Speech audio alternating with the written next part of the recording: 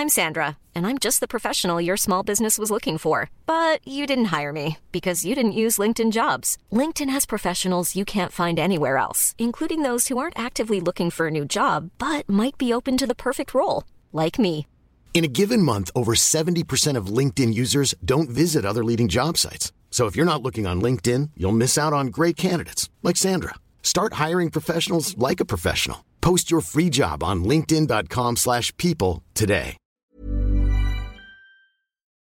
Hello!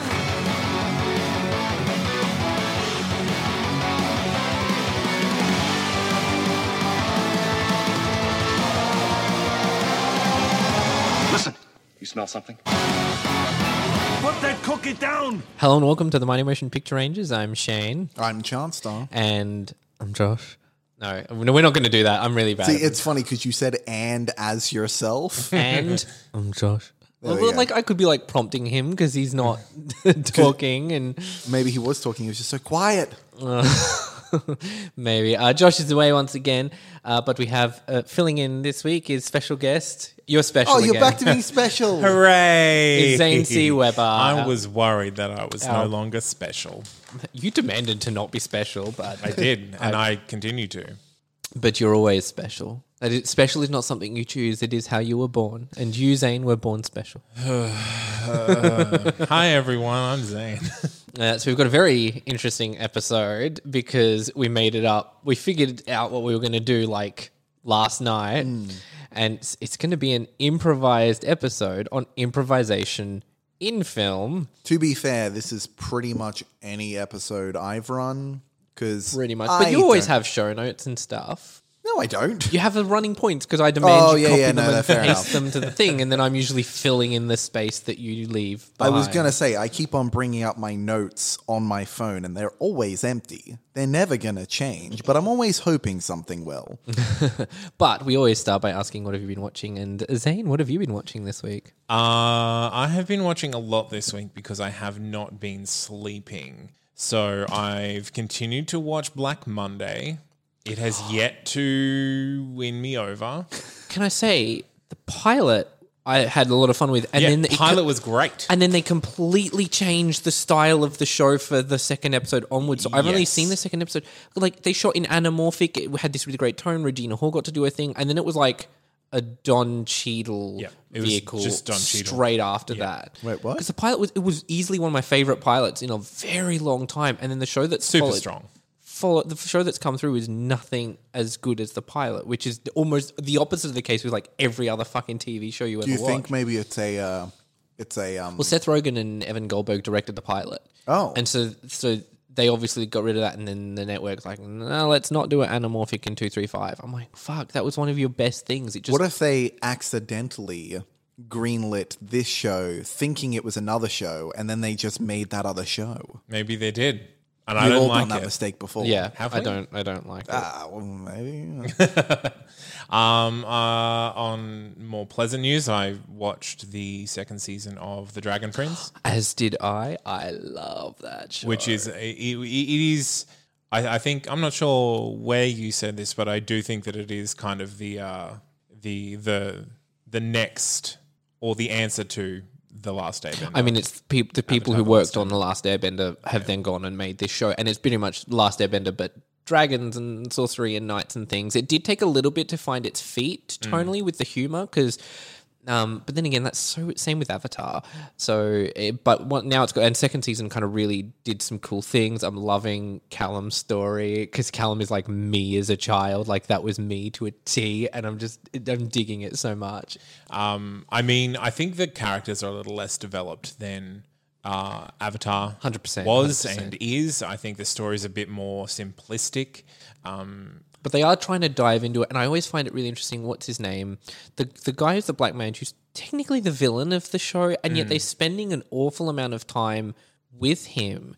And so I'm finding that intriguing if I don't like it, because I'm just like, stop doing dark magic. You're a terrible person, but... Yeah, who knows? But I really liked it. It's not asking a lot. And I think I like the style they're going for animation. They really kind of hit on, and they got some beautiful, beautiful work this season. So, yeah. And I guess The only real movie I've watched in the last week I revisited Spider-Man.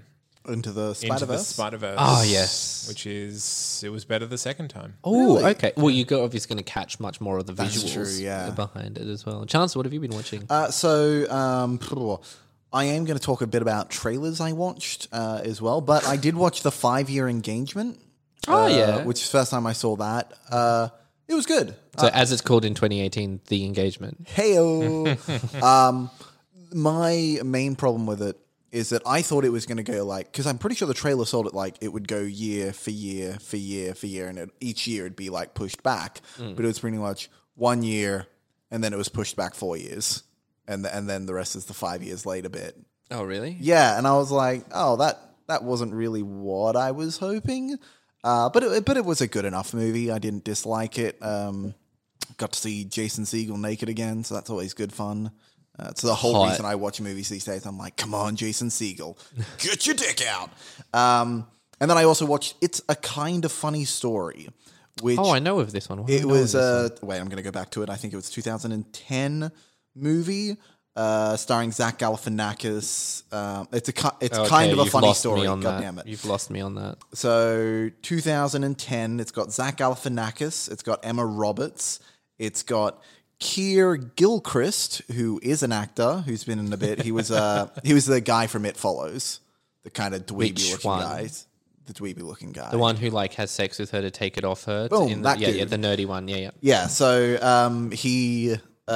Keir Gilchrist, that guy, plays this depressed kid who keeps on wanting to kill himself.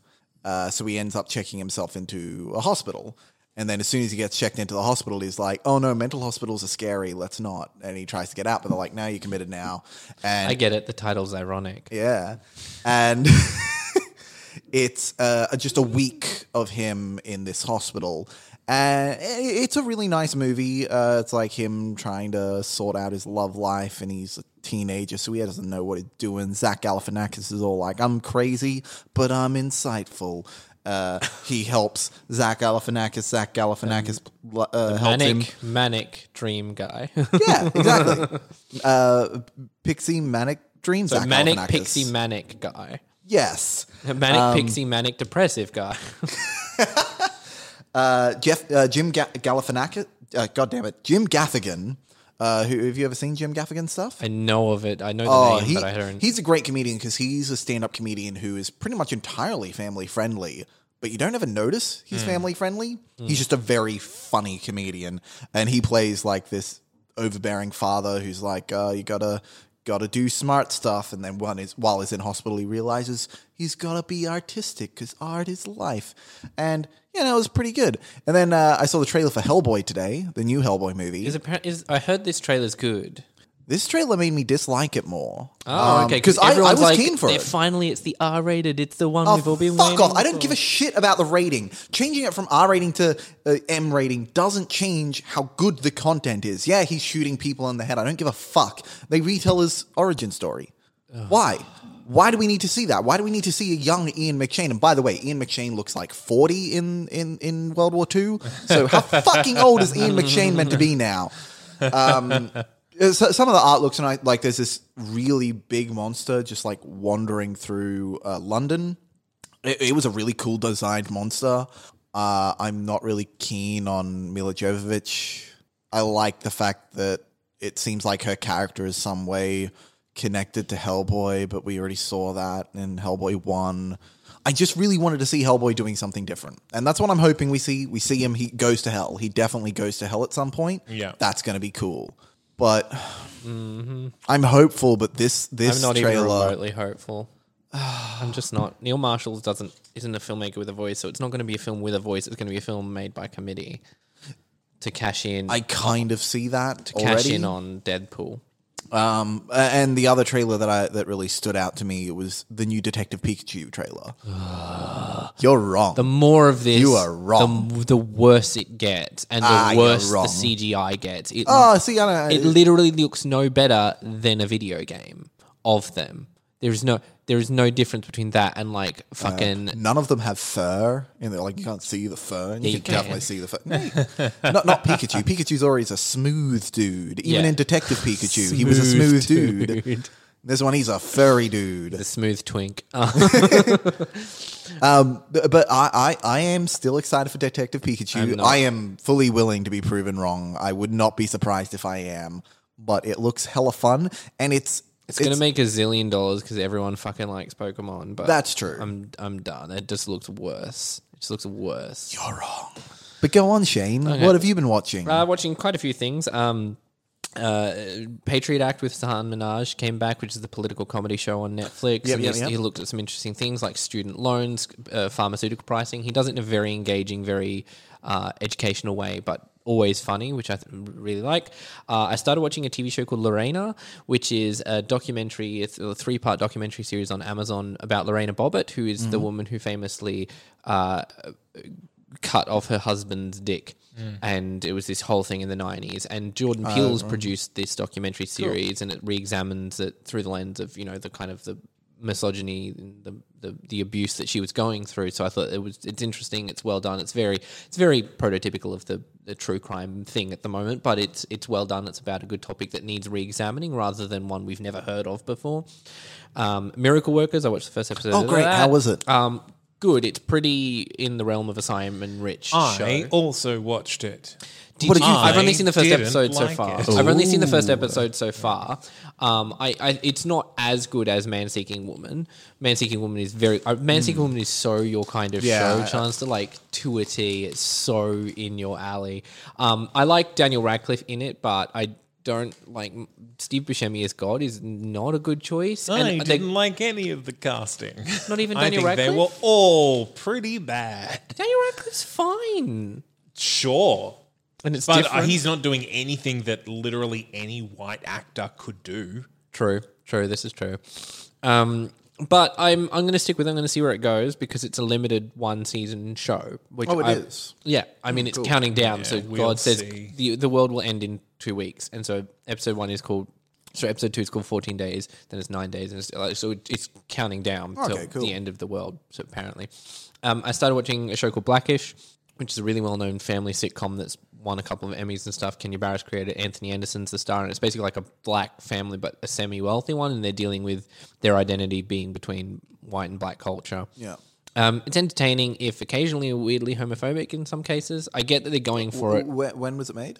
Like recently, they're in season really? 5 now, so but only about 5 years ago. I watched Eaten Alive! !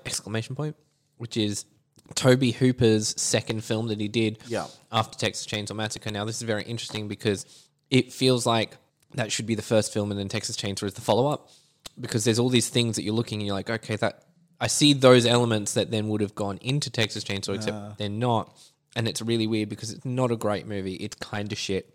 But there's a lot of things in there that you can see as like bits and pieces of his style and what he does. I watched Don't Be Afraid of the Dark, which, anyone know this one? This is Guillermo del Toro? Produced it, yeah, and it's like the Produced Tooth it, yeah. Fairies in a haunted house, but it's like cool. a take on that. Oh, yes, I have seen this. Yeah, with that in Hellboy Guy 2? Pearce. Tooth Fairies. Yeah, I have a feeling that it was kind of like, let's do my version of this, but better kind of thing. It's good, like it's good, it's fun, it's engaging. It really Horror falls. movie? Yeah, So it's a horror movie. horror about the Tooth movie with Fairies. some fable-y elements. It's very in Del Toro wheelhouse. Yeah. If you like that kind of story, it just doesn't have the perfection that Del Toro kind of brings to his stuff. But it's very well designed, very beautifully designed, and all that kind of stuff, and entertaining to a point. It has a bit of a bad ending, like not a bad ending. It's what's the word I'm looking for? What Bad ending. No, Douglas Anticlimactic. Adams, anticlimactic ending. Yeah, so I was Douglas kind of Adams. and like, because you Good always talk call. about that.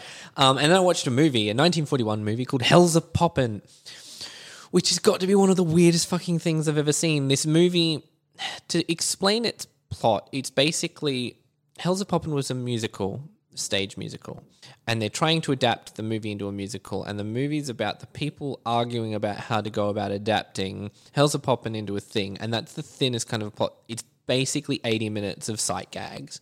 there's like a scene where they walk from the studio lot and then they're suddenly in the Antarctic and then they're suddenly in an aristocratic British thing and then they're suddenly in like a completely different thing. Like just scene to scene. They're in hell at one point. It's genuinely one of the most surrealist things, but I actually think I found it kind of entertaining and engaging because you were seeing these gags in an old-timey film which don't exist. And then there's like several musical numbers. And actually, you remember that viral clip of like the African-American and they're doing swing dance, but they're fucking throwing each other around and you're like, someone nearly dies. But no, that's from Hell's a Poppin'. Oh. There's this whole sequence where all these black musicians kind of get up and do this song. And I was like, oh, fuck. That's where that came from. And it was kind of really fascinating to watch because a movie like that probably shouldn't exist in 1941 when everything was so pretty stringent in the studio system. So it's a very interesting watch. I had to buy a DVD from like overseas for like $10, but it works in my region player. So that's I'm all happy. that matters. So yeah, the amount of times I've done that. UHF. That's the only one I can think of right now. Tremors 2. But yeah, that's all the things I've been Meet watching. the Feebles. Yeah. There were more. Oh, yeah, because I had to buy them. Yeah. So I guess we should do. Oh, Zane, you're technically not a part of this, but I guess you will have seen the movies that we're talking about. Our recommendations from this tell us week. to watch something. Yeah, you can feel free to recommend a movie of any kind if you want. Take Josh's place. So our recommendations last week, we'll talk about the movies that we recommended to each other. So I'll go first. So I recommended to you The Disappearance of Alice Creed. Yes. So you watched this, yes? I did indeed. Have you seen this movie, Zane? I have not. Okay, this is going to be a bit of a spoil, but I really want to address this. So, Spoiler spoilers away. to anyone who hasn't watched it. Go back, watch it. So, we recommend it was Dirty Rotten Scoundrels and The Disappearance of Alice Creed. Go and watch these films. Alice Creed is available on SBS On Demand. Dirty Rotten Scoundrels is on Stan. So, Alice Creed is part of a genre I like to call, surprise, it's a gay movie. Yes. You know what's... It shouldn't have surprised me because I was looking at it on IMDb and it like won some award at some LGBT film festival. I didn't and I was know like, that. And I didn't think anything of it until it happened. I was like, oh yeah, won an award at an LGBT film festival. Yeah. You got me, movie. So, it's basically like a really bare bones. Two guys kidnap a girl. The girl's Gemma Arterton, and this was sort of one of her first roles. And they got her in there, and then the motivations of why they've kidnapped her, and it's for a ransom thing or something like that. But the motivations aren't entirely clear, and as it goes on, you find out that the two guys who are like these like British gangster types, and they're actually lovers, and it's revealed as a twist, but not in a crying game way. It just it happens, and it forces you to reconsider what you've been watching because it never actively hides it. It's just happens, and then you're like, oh shit, okay, and you have to reconfigure. This explains this. Ooh, this is a... Yeah. And I just found it like a smart little great thriller and like cheap as chips to make. Yeah, because it's what, 2 sets and a forest? Yeah. Cool. I have a forest.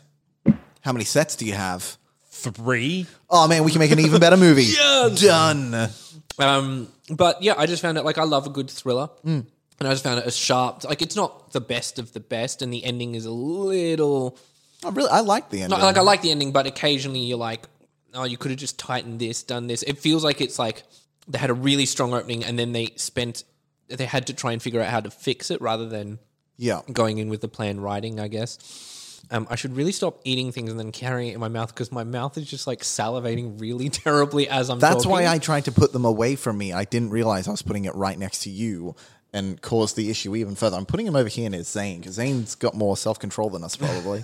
But I would recommend you watch this film, Zane, because it's very interesting as queer film goes. Yeah. And the kind of queer film I want more of.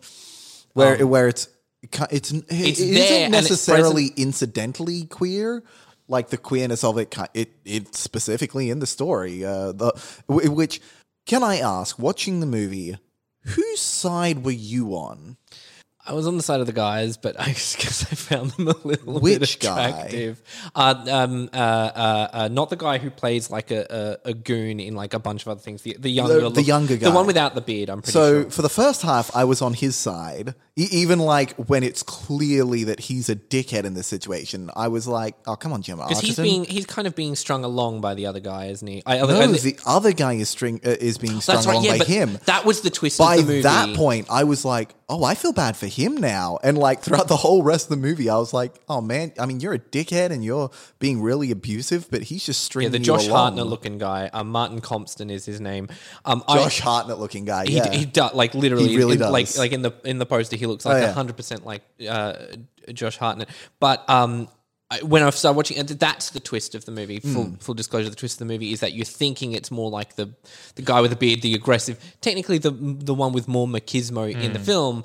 And so in that way, I like that it's usurping your concepts of gender roles and sort of thing, and it's doing it all within the framework of a smart, fun thriller. And in the ending, right as he finds out that he's being strung along, it's genuinely heartbreaking. Yeah. I was Yeah, oh yeah. man, that's rough, dude. And then he kind of like realizes, oh, he has to kill him because he's being strung along, but he can't because he loves him. It was quite good. And I liked, Chanel pointed it out about half an hour before the movie ended.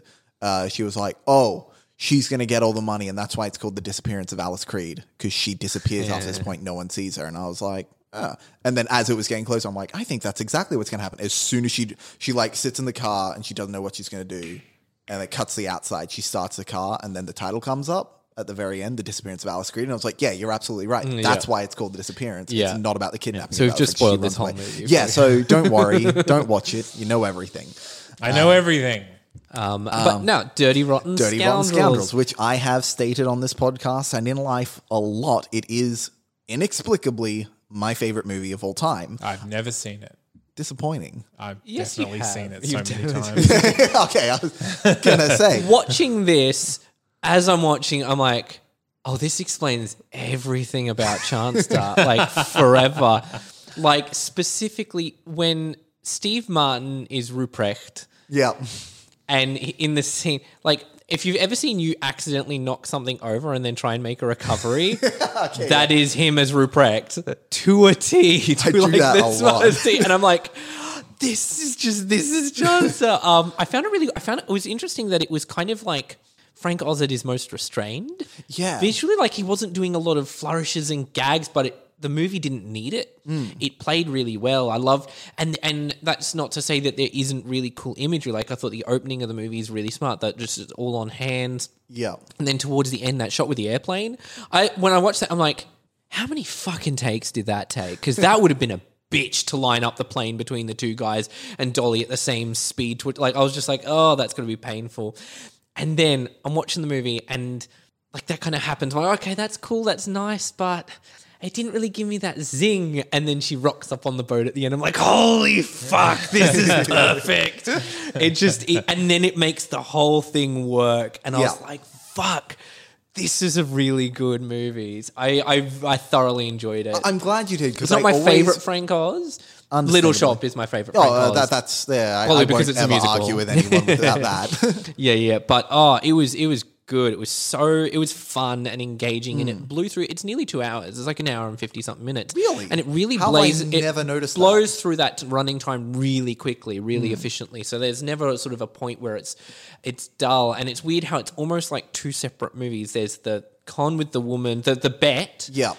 but also the let's train the guy and not to. But I also did know, I was like, through the movie, what's fun is I guess the twist. Yeah. I was like, he's not the jackal because Michael Caine assumed he's the jackal and they've never talked to him about the jackalness. So he's clearly not the jackal. Someone else is the jackal. I'm like, the only other prominent person in this movie is a woman. She's probably it, and she's probably gaming them. But even with that part of the knowledge, thoroughly entertaining from beginning to end. So I was really happy I got to see that movie. Now you've seen it though, and you've seen the trailer for. Oh yeah, The Hustle now looks The like Hustle. a steaming pile of You shit. see, like, there's so much that won't work with it. The comedy of Rebel Wilson just doesn't work. I don't think the entire ending will work. So they've got to change the ending, because if they don't, They've got to the change the whole thing. Like, but they it's- haven't. Oh yeah, No, the ending. like- Every scene is exactly the same. But Yeah. also thematically, the one thing I point out is that the whole theme of the movie is kind of like men are stupid, Exactly. and think themselves the top of the world. And I'm like, how is that then being usurped in The Hustle? Well, And the it's only not. way it can in The Hustle is if it turns out that it's the same ending and they misunderestimated the guy, then is it saying that women are stupid? Yeah. The 'Cause only they way I we're think they stupid. can save it is if the guy has a partner, like a female partner, Yeah. who they Who she's been fixing all these situations no, up. and they betray her, like they hurt her to get to him, and then it comes back at the end that she was manipulating the situation Right, the yeah. whole time, and that's then it's a trio of women. I don't think it can work any other way. No, but I have really bad feelings about that movie now. Yeah. It was Anything with Rebel Wilson in it, I have. Well, bad feelings I'm an about. apologist for her in stuff Yeah, like but Pitch you're Perfect. Oh, see, in Pitch Perfect, and no, I will talk about this in the episode because it is specifically to do with Rebel Wilson. Okay. In that thing. So, But- sorry, before we get into that, What would I recommend? Isn't it romantic? I haven't seen it yet. I want to. It's straight to Netflix. It's When the straight to fuck Netflix. did that happen? It's straight to Netflix here. It was so the studio they did it like a Cloverfield. It's only in theaters in America. Yeah, because the studio balked. The studio who had the international rights balked at the release for some reason. They're like, we don't want to. Let's dump it on Netflix. And Netflix like took it because rom-com's like Netflix's cash cow at the moment. And so, but they had contractual obligations to release it theatrically in America. So it got released theatrically. There was a certain week window, and then it got dumped on Because Netflix. I everywhere. have no idea why it wouldn't be released theatrically in Australia because it has an like the two leads are Australian. How the fuck did we not get that? We just because we're terrible. I mean, it might be a bad it's movie. Too happy. It's too happy. I'm There's gonna no, see it There's no tonight, abortion plot point. Oh, There's right, no of course. spousal abuse. You don't know that yet. But okay, yes. so do you have a recommendation for us? I this do, week? and this is actually a recommendation from last week. I'm repeating myself. Top Secret. Okay. I really want you to see Top Secret to see if you find it any funny because I want to watch it with Chanel because watching it like brought me back to this time of this is just so fun and silly and none of the jokes are mean. They're just fun and silly. And I can't explain why I like it so much, even less than... But what it's not on anything, is it? I'll give you the DVD. Sorry, Okay. I thought it was on Stan or something because I know it was on Netflix. I was going to or say Stan you're breaking the recently. rules. The rules are it has to be on demand, Stan, Oh, on shit. Netflix or My Amazon bad. Prime. But fine. I will give you my I copy will of go- Top Secret. Okay. My recommendation is on Stan. You would have seen this, but I don't think you have seen it. Have you seen Miss Sloane? No, I haven't. Oh, that's Okay, fine. that is Yeah. my recommendation, and it's my recommendation to Josh as well. It is on Stan. It's a brilliant political thriller with a towering performance from Jessica Chastain. Yeah. Brilliant script that landed on the blacklist, and it's a guy who was a nobody. He was an English language teacher, and he was staying in Korea, and he faked that he was in LA and then got his script on the blacklist. And it's a really cool how he got it made story, and it got make that made really movie. fast. But Miss Sloane is I really adore this movie, so I am putting that on my recommendation this week. Do you have anything you want to recommend, Zach? I have several things that I could recommend, but I didn't know about this. It must be on Netflix or Stan or streaming services. But any of these I could give you. I mean, there's an app called Just Watch, which I've kind of just discovered, where you can literally look up the title of something and then see what services it is on. Well, look, I can give you a copy of any of these films, but I'm Okay. going to do one that neither of you have seen. Have either of you seen? I'm going to go start with the least offensive one. Ooh. Reefer Madness, the 2005 movie adaptation of the musical Reefer Madness. I have not. I've seen about 10 minutes of it. I walked into my sister watching it. This is the one with Kristen Bell? Yes. Yes. Yeah. No, I have so not I've seen. seen it. I've partially seen Disqualified. Have either of you seen Psycho Beach Party? No, but I do own it because I got it off you when you were moving house. it. No, I haven't. Watch Psycho Beach Party. Okay. Fantastic. You're lucky you got that one. My next one was Pink Flamingos. Oh, no. Oh, well, suck it. Pink Flamingos, I have seen. Oh, okay. Well, Okay. the John Psycho Waters Beach Party. the John Waters ocean got quite deep after that one. I do know the iconic eating dog shit scene was done. That's not even the for worst real. one in that. Yeah, because I feel Really? like it's the one everyone focuses on. Yeah, no, there's much worse in But that that's the movie. kind of thing that makes me gag really bad. Like, She fillets her son in that movie on screen. for real? Yeah. Is it her actual son? No. Okay. So it's just a scene of fellatio, which the brown bunny, you know. Also, we've all seen mother-son porn. Come on. It's no big deal. Some of us don't watch that kind of stuff. That's gross. It's Yeah, mother, father, son, son, or gross. get out. It's daddy and son, or get the fuck out. Wrong podcast. I have a rant to go on about that. Oh, really? I would love to, because we're probably on the same page about that shit. But so improvisation in film, and Yeah. I was about to consult my notes. I'm like, I have no notes. Dude, you don't have any notes because this I is a don't have fully any notes. improvised episode. I guess, what do we mean when we say improvising in film? Well, good question, because I always see it as Judd Apatow. Judd Yeah. Apatow 20-minute improvised scenes that go nowhere. But that's because I always focus on the bad, because I'm a very negative person. That's probably the most well-known one, and that's so my biggest gripe with improvising in film. We're just going to jump all over the place. We're never going to follow up on one. It's when the movie stops to do the improv bit and then starts again once it's done, and the tone, like, it doesn't match the writing of the script. Good, we've already gotten there. Rebel Wilson in Pitch Perfect is all that. Because Rebel Wilson's bits are always, stuff is happening, story. Oh, look, Rebel Wilson's doing a thing. But she's all doing the a big thing. Now characters, let's go all away. the big characters each have their thing that they do, and Rebel Until Wilson is one of them. The second and the third, when it is just Rebel Yeah, Wilson. Yeah. So, 100%. in the first it one- works in the first one. I 100, but in later ones, I would 100% agree. They with write you on later around ones. it. And I think, with the Judd Apatow stuff, like, he writes specifically to let actors riff. Yeah. And I think that's what you think about when you think about improvisation on film is like these bits where the actors just get to riff and they pick the parts that they want to Yeah. use. But there is also a different kind of improvisation in film. And you might not know this, but Magic Mike? Stripper? Yeah, and Magic Mike XXL, almost all the dialogue was improvised. Wait, really? See, I was going to say... I did not know this. Iron Man is I a haven't very seen either of famous one where Iron Man didn't have a script. They wrote set the script pieces. day to day. They had a big meeting in the trailer at the morning, figured out what they were shooting for the day, and then they had like the base bones. Yeah, of they what it had was gonna a be. bones go Robert Downey Jr. Yeah. And that it surprisingly worked. Magic Mike I didn't know about. That's, so I only know this because I came out of those films thinking like, why was it so bad? Oh, okay. Are they so really it wasn't bad? in a good way. They are Are they super bad. shot well? Because Steven Soderbergh, more than Sure, I anything, guess. he shoots things well. I've avoided those movies because I feel like No, the stories and the dialogue and the characters just bad. Like, the characters all have like a gimmick, and that's kind of the one thing that they keep coming back to. so like Inside Out. Inside Out is like gimmicked character. Anyway, Wrong Sure, podcast. wrong podcast. I guess if one of their gimmicks is that he uses a penis pump a lot, like, Oh, yeah, I remember that part of okay. Inside Out. yeah.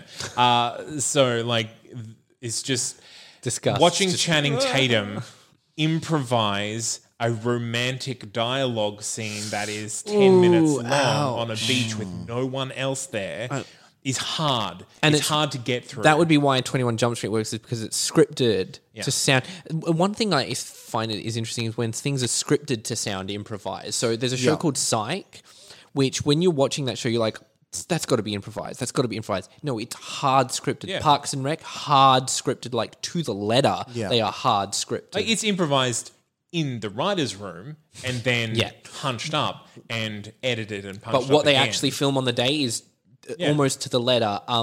Another interesting, I guess, an interesting take of improvising is in directing. So Adam McKay does this with his stuff, and Yeah. it worked in The Big Short. It did not work in Vice. But I don't know if the improvisation. I just think Vice as a whole didn't work for me. big, messy soup of Christian Bale being fat?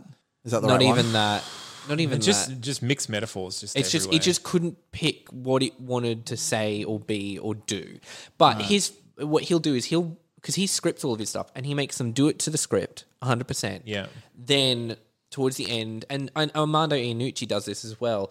They do it to the script and then they let the actors have a go and then they blend the two so then it kind of gels and it really works in The Big Short. It works phenomenally well in Veep, and a lot of the times they rehearse a lot in Veep and they improvise in the rehearsal, then put it into the script, then do the script. But then they also let them on the set do a little bit, but a lot of the quote unquote improv of it is done in the rehearsal, which that's what I like. I mean, you did that too with Pete's Deliverance. Yeah, exactly. And that's what I plan to do with any of my comedies.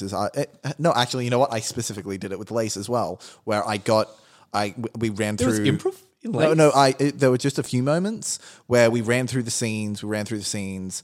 I took away the scripts and all right, let's run through it from memory. And Lydia will say something that wasn't in the script, but it was kind of like in the same vein of the script. And I was like, that is so much better than what I wrote, stealing it. There we go. That's now in the script. I do that all the time. I know it's an interesting version of this. It's in His Girl Friday. Very confusing. Don't confuse it with Shane's His Guy Thursday.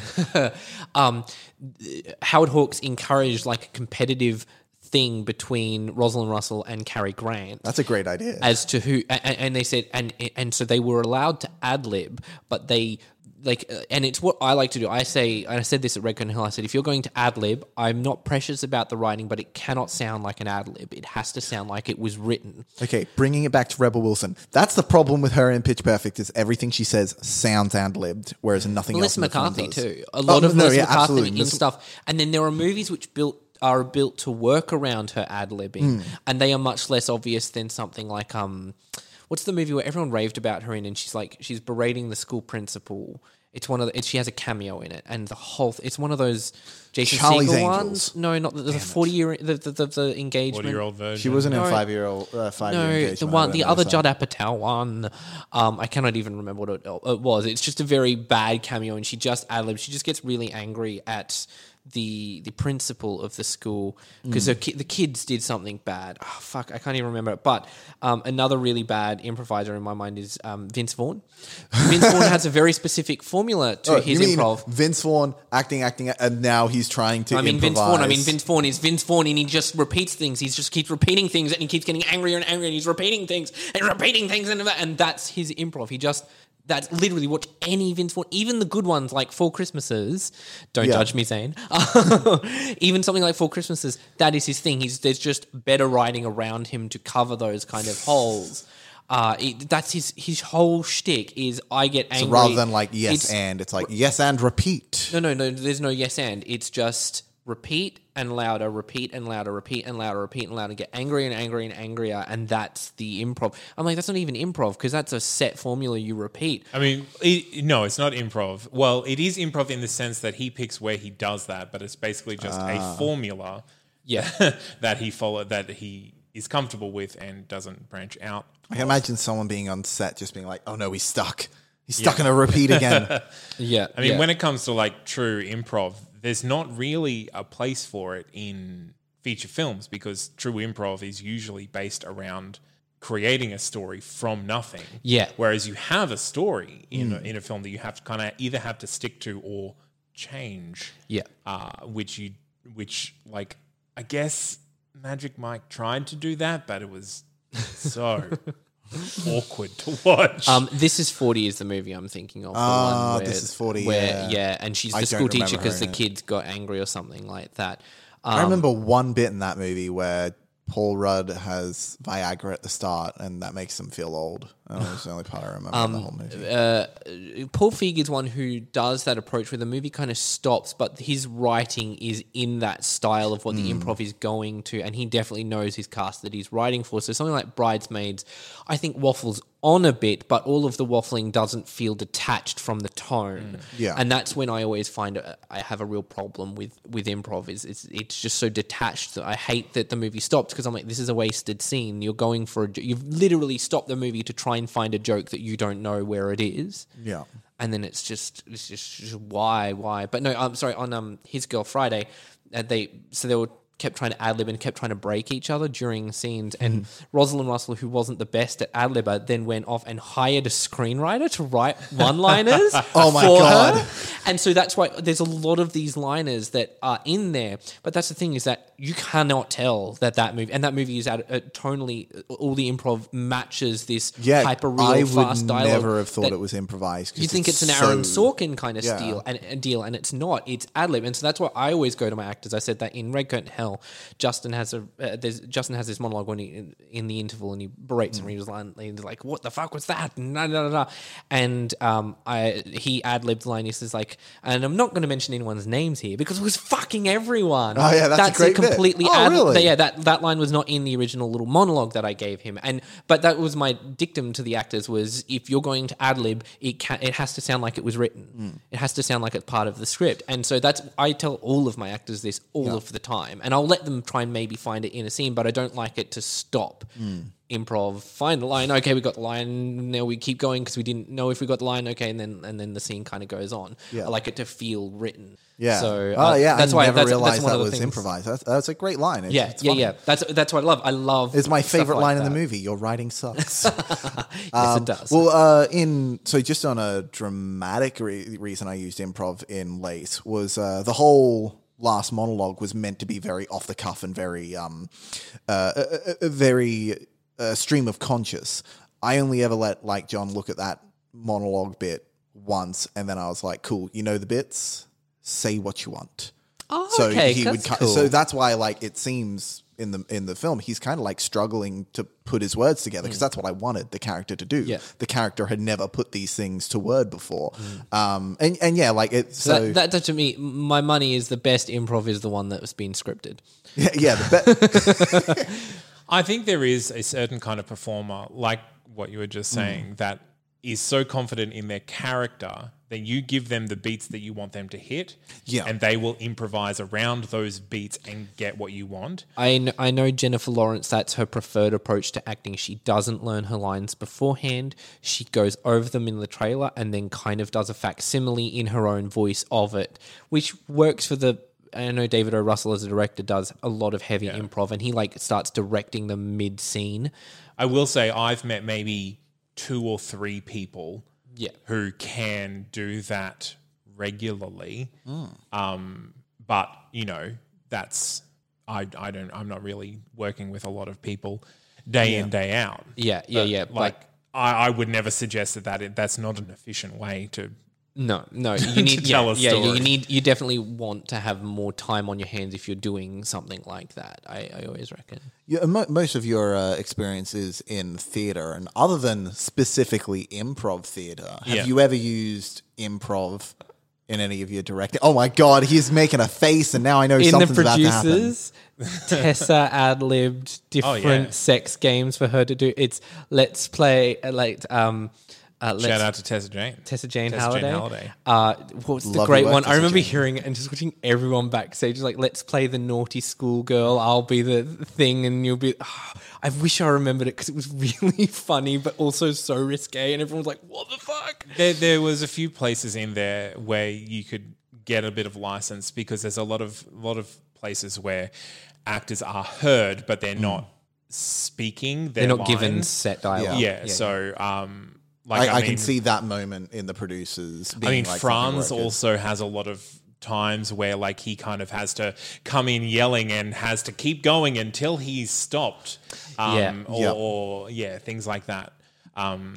But like I'm currently in Cluedo, which is an immersive ensemble. So that is scripted for the scenes that we have to do. But then the rest is entirely audience interaction. How do you in plan for character. that in rehearsal when you don't have an audience? Or do you bring people in to do that? No, we just honestly we have the cast, which are the main characters. Then we have the police officers that basically lead the interrogation in the second act. So they basically come in and try and break us. Okay. Yeah. Oh, cool. Oh, cool. Oh, that's Damn, awesome. I was need to hoping go you'd and see like this show. improvise with like a set crowd people that you bring in because I would want to be one of those people. I've been upset ever since I missed my audition. God damn you, Dominoes! But yeah, so that's kind of, I guess that's that bounded improv, whereas you have very specific limits that you can't go out of. You can't change the story in any too significant way. You can kind of work backwards but not forwards. I think that's kind of what you have to do, especially in film. Like you're telling a story and you can't change the main story of the film by improvising something. I do know Roma was almost entirely... The director had written a script and it's basically a recreation of a series of scenes from his memory growing up, but none of the actors ever got to see the script. He'd occasionally show them a section of it. None of the crew had the script. It was all basically made up as they went, which kind of makes that movie slightly more impressive because it feels so cohesive. But you need to be a director of that kind of caliber, having done that much work that was like something like Gravity was like meticulously done to a T, and you can only really do a movie like Roma after you've done something like Gravity. Learning that about Roma, I'm not surprised. Like a lot of particularly her action and reaction did not seem scripted to me. Like I didn't know whether she had a script but no blocking. Well, he'd also changed, like, so, you know, when the mother's talking to the child about something like that, and then he'd say just, and when she's talking, you just walk away in the middle of the scene. And so to get their reactions to be more naturalistic, which that fits that tone of that film quite I was well. hoping you were going to say something in Gravity was improvised. Like the entire time when George Clooney comes back, they weren't expecting that. They were just shooting George Clooney rocked up and they're like, what's happening? Yeah, because they shot it in space. Shot it for real in space. They just gave Clooney his jetpack. Yeah. We thought we lost you months ago, man. You're welcome back. I'd love to see, like, it's funny with improv dramatic stuff. I find kind of compelling when it's done really well. I saw an improv competition thing by Improv Mafia, sort of a local group, and a lot of it's always humorous. But then there was one sketch that it was David Massingham, who's like, of course it is. David Massingham is fucking amazing, really talented improviser, and the scene just went dramatic, and you could tell, you inherently knew that this was happening on the spot, and it was actually really palpable tension that was being created. And I want more of that and less of using improv to find the ha-ha moment. Okay, all right. So that moment in improv is so powerful because of all the funny bits leading up to it, bringing down the walls, and you're no longer worried. You're not kind of guarding yourself at all. And then when it goes serious, you can just kind of put all your serious reactions and take the scene to this really dramatic place. If you go into an improv scene, if you go with the intention of making it dramatic and meaningful, that's very hard to access. Well, isn't the whole point is not to go in with an intention of making it one thing or another? It's like if you're going in and saying, I'm going to make the ha-ha and find the funny jokes, then it's like trying to be funny is also not funny. Improv is, you have a very... Improv as a performance style, you have a set of rules that you go in with. So it's either like how you tell the story, what you're talking about, finding the funny. That could be called gagging, which basically you go in and you just keep throwing punchlines in, and that's not improv. That is a really bad kind of improv that you usually get in trouble for when you do it with your scene partners because it stops the story. Yeah. Improv, you want to tell a story that's entirely new from impetus and interaction. So what you're kind of you want to keep it pleasant, which usually takes it into a humorous place because you're basically word associating, and that can get a bit wacky. When it gets serious, then you kind of, the whole thing about improv is leaning into the direction and not saying no to where it's going. So usually something leaning dramatic has that potential to lean into real drama. Like I remember, I think it was my graduating show. It was basically a story about traveling overseas, and then it turned into a story about a heroin addicted mother giving birth, and no one knew how to give birth, and then the baby died, and God. It was Jesus weird. But that is, you can only get away with stuff like that, and like there were tears and stuff as well. Wow. But you can only get away with that because of all the work that is put in beforehand in the acceptance of whatever happens. Yeah. When you're not in an improv, like in an improv performance context, like a film, you can't capture that. Yeah. Because you have a very distinct box in which you can perform in. I wonder if anyone's tried to make up a film as they go in terms of never written a script, getting some performers, putting them in like it's just find a location, go into a location, start filming the thing, and maybe get like 2 cameras or whatever, and then just go. I wonder if that's a thing that would. Didn't you get that movie from Vimeo on Demand that was almost entirely improvised? So they knew this. They did the Larry. Is it Larry David who did Curb Your Enthusiasm? Yes. The Larry David thing. They gave their cast scenarios and then said play it out. It's called what's it called? On the Rocks. Alex Kavorsky and Alex and Ariel are the directors.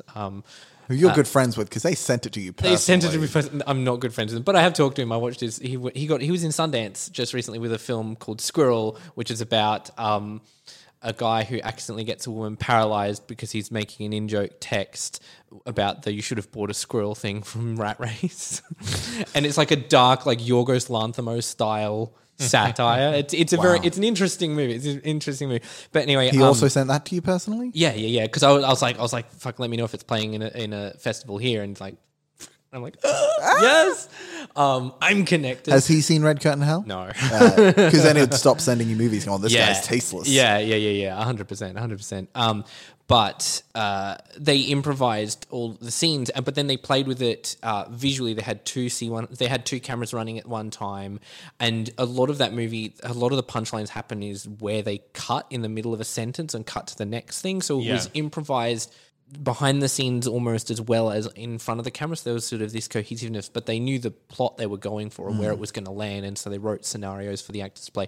I've always wanted to do that. I have a mockumentary I want to do like that, but I need actors who can pull it off. I reckon you could do a whole movie improvised if you literally go day for day. You go, all right, here's the that's what I location mean. we have today. You shoot the scene, and then and then judging on how that scene ends, you're like, all right, cool. That scene looks like it'll be going here next. Great. I've got to find a Now location. we need to find an aeroplane location.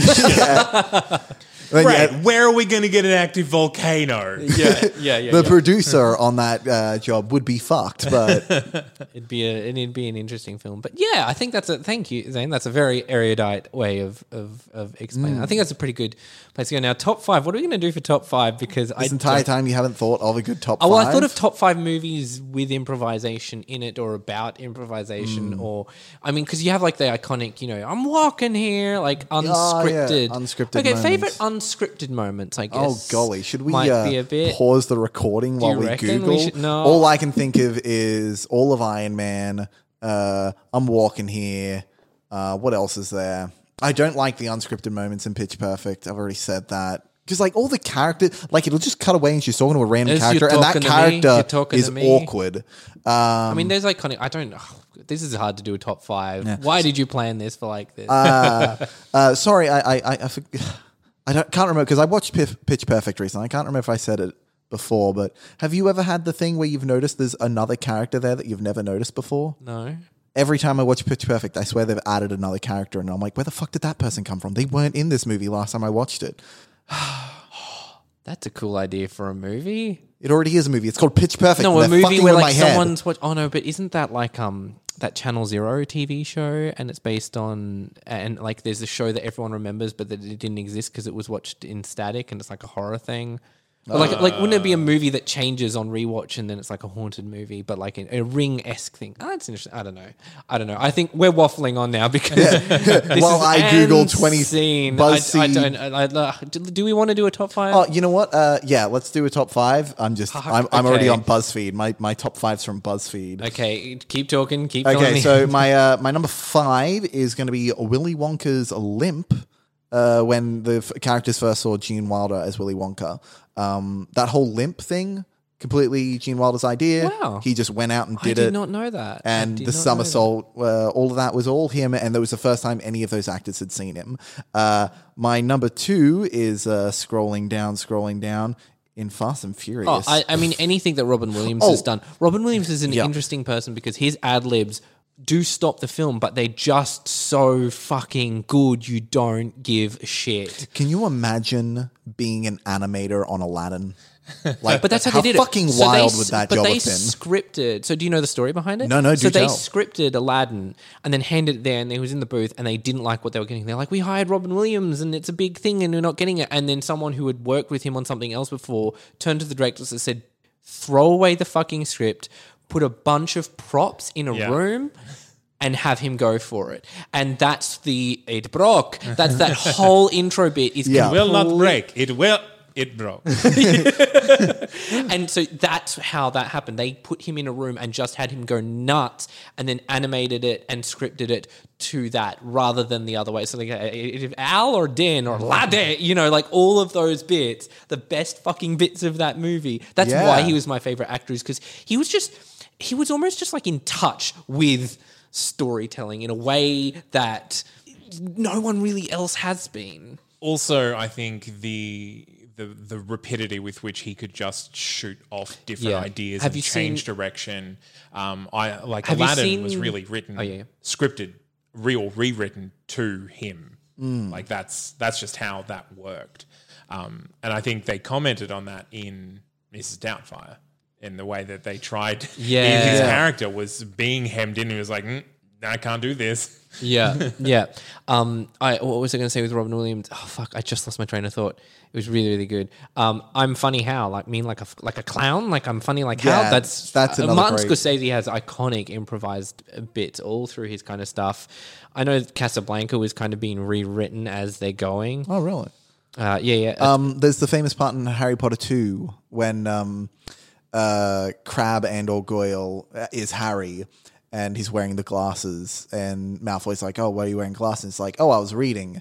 And Tom Felton forgot his line, which is why he stops for a moment and then just goes, "I didn't know you could read." And that was an improvised bit. I think one of my favorite ones is the ending line of Good Will Hunting was improvised by Robin Williams. Oh, yeah. And that's such a great, because it's so perfectly is in the movie as well. Oh, that's what I was going to say. So Robin Williams, I'll put this in the show notes if I can find it on YouTube. He did it inside the Actors Studio. Have you seen this episode? Honestly, it's one of the, I rewatched it recently. It's one of the funniest fucking things because, you know, James, you've seen Inside the Actors Studio before and he has his set questions, all that kind of stuff. There is a full 7 minutes before James Lipton ever gets to ask a question because Robin Williams just comes in and starts riffing, and then like the first question is like when Billy Crystal was in here, he talked about legalized insanity. Can you elaborate on that? And then he just goes for another whole bit, and then he talks about literally talks about riffing, and so he just he goes to a woman in the audience, he takes a scarf and he just riffs with the scarf for like 5 minutes, and that actual taping was so funny. Someone passed a kidney stone. They were laughing so hard they had to stop the filming and send them off. That's how funny this thing is. It's honestly one of the funniest things I've ever seen. I should make that my recommendation. But my top 5 is just anything that Robin Williams has ever done ever. That's fair enough. He's my actor. So I want to say, just in the riffing and the comedy thing, have I ever spoken about specifically for you, Zane, Damien Cosgrove, Gillian Cosgrove's dad? No. I love Gillian Cosgrove. Oh, we all do. Gillian. Have you seen she's in Harry Potter? I know. Fucking hell, man, she's amazing. But yeah, her dad is known as the fastest pun in the West. Damien Cosgrove. I've seen him and Lindsay Webb. Lindsay Webb's really great, but Damien Cosgrove has this moment. I can't remember. I know that the bit is some sort of pun on fairy tales or fables, whatever, where he'll go to the audience and he'll just get a random person to give him any topic, and then he'll pun on that topic for a minute, and then he'll get another audience member to throw him something, and he'll just pun on that topic for a minute. It's very impressive. Lindsay Webb, who is probably Brisbane's best comedian, and he really needs to get out of Brisbane because he's too good for us. He had a show, I want to say 2 years ago, called What's Your Name, What Do You Do? And that was his whole show. His whole show was What's Your Name, What Do You Do? Jokes. And then What's Your Name, What Do You Do? Jokes. And he did an hour of that. Wow. It's amazing. Zane, what's your top 5? We've given you time. Well, talking of Robin Williams, the opening to Good Morning Vietnam, just all that stuff. Yeah. That was all I only him. saw that for the first time last year. Fuck me, that movie's good. Right?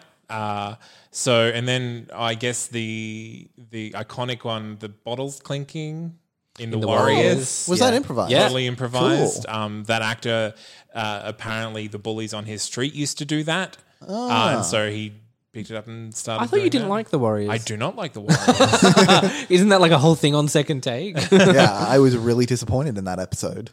Look, it's a terrible movie. There was in X-Men First Class when they approach Hugh Jackman as Wolverine. Yeah. He just blanks. He goes, fuck off. And they kept it in. Yeah. I think also in Inception, where Got to use a bigger. You got to dream a little bigger, darling. yeah, with is Tom Hardy. Tom right? Hardy, Yeah. yeah. With With the bigger gun, that was improvised. The line was improvised. He was going to show up with it. It was going to be like a Pirates of the Caribbean little gun, bigger gun, and he added the line in, improvised that. So Yeah, That's good. and I guess it's not so much a line, but Zach Galifianakis in The Hangover, doing the horrendous things to the baby. Yeah. That's a great gag where stuff is happening and they're just... I was never a fan of him in that movie. I'm not a fan of him in that movie. I do like Zach Galifianakis in other things. I love Zach Galifianakis as a stand-up. He is Yeah. fucking hilarious. Yeah. Have you seen? It's online. What's his name? Ken Jeong? Is he the Ken Yeah, Jeong, yeah. the doctor comedian? There's a great bit where they both do Asian and Greek jokes at each other. And this is from like 15 years ago or Yeah, something. yeah. It's shot on really shitty video and it's fucking hysterical. Yeah, I really like Zach Galifianakis. I think that the dumb character that he plays in almost every movie is so overplayed now. Yeah. But I think he's also very switched on when it comes to improvisation as well. Just becoming totally left of field. Whereas usually like you take one thing and you build on it, he's just like, oh, but what if I was 10 steps ahead and brought it right back here and then wait for you to try and catch up? yeah. Yeah. Cool. I think that was 5, wasn't it? Yes. I didn't count how many I said. It's 5. We're improvising. It's 5. We're Well, there was, improvising new numbers. in Being John Malkovich, The he gets bottle? hit with it. The extra improvised the hey Malkovich, think quick or think fast, whatever yeah. it was, and then threw Then he it out. throws the bottle at him. Really? Oh, wow. That was just a random fucking guy. Yeah. That's kind of crazy. Well, that's a good place to end, I think. We think, maybe. Don't think. yes, Don't think. You're and- not meant to think. You don't think No. twice about anything. Exactly, Good movie. just go ahead. So you can find us on social media, on Twitter and Instagram at Picture Rangers. Email us, motionpicturerangers@gmail.com. I'm on Twitter at Shane_M_Anderson and Letterboxd at 224 frames. You can find me on Instagram at The Chanstar. And there's a great movie with a great improvised one. Were there any other improvised bits in Red Curtain Hell? Shoot Pam. Oh, Shoot Pam. Yeah, no, and that's in the The movie. one line I wanted to keep and I couldn't because it didn't cut right in was it works on so many levels. Oh, right. I It's really funny wanted to because keep like that. it's right before I say that. And I could tell I'm just about to say that when you cut it. And I'm like, I really killed myself trying to get that in the cut and it just didn't edit in. So well, I I'm like, appreciate God it. damn Well, there you go. There's an improvised bit that never saw the light of day on Red Curtain Hell. That's found on Vimeo on demand. That's vimeo.com/on-demand/Red Curtain Hell. Use the code Picture Rangers to get 20% off your purchase and or rental. And there's there's bonus features. And I believe on my commentary track, I do point out a lot of the improvised moments. Oh, really? I know I point out the Justin bit and stuff to do with you stoner stage hands and Yeah. stuff. Zane? I'm Zane C. Weber on all the social media. You can find my website at thegentlemanpeacock.com and all of the things that I do podcast-wise at that'snotcanon.com. Sorry, is the Gentleman Peacock a new thing? Because I swear I've never heard that before. The Gentleman Peacock is my Graphic design. /podcast consulting Ooh, business. is that kicking off? Is it I getting have better? had a couple of clients. Has yes. Adam Sullivan spoken to you yet? He's an He improviser. Has not. Because, yeah. Shout out to Adam Sullivan, the person I have not met yet. Well, you know how you did that post going, hey, we should try and get on try and do a cross promotion with a That's Not Canon production Yes. podcast. Well, I had already done that like 2 weeks earlier. So I was like, I did that the my Doctor homework Who early. one? Yeah. Yeah. Did a Paul McGann episode because I'm one of the few people who think Paul McGann is the best Doctor. And he is. He's not. But anyway, thank you guys for listening. Tune in again next week and we'll come back with our recommendations and talking about them and some more recommendations in 2 weeks. So watch along with us and you can send us your feedback, like what you think Yeah. of these movies. and Everyone things watch like Psycho that. Beach Party. It is underrated. Okay. You have recommended this to me several times I have. before. Anyway, tune in again next week and we'll see you then. Bye.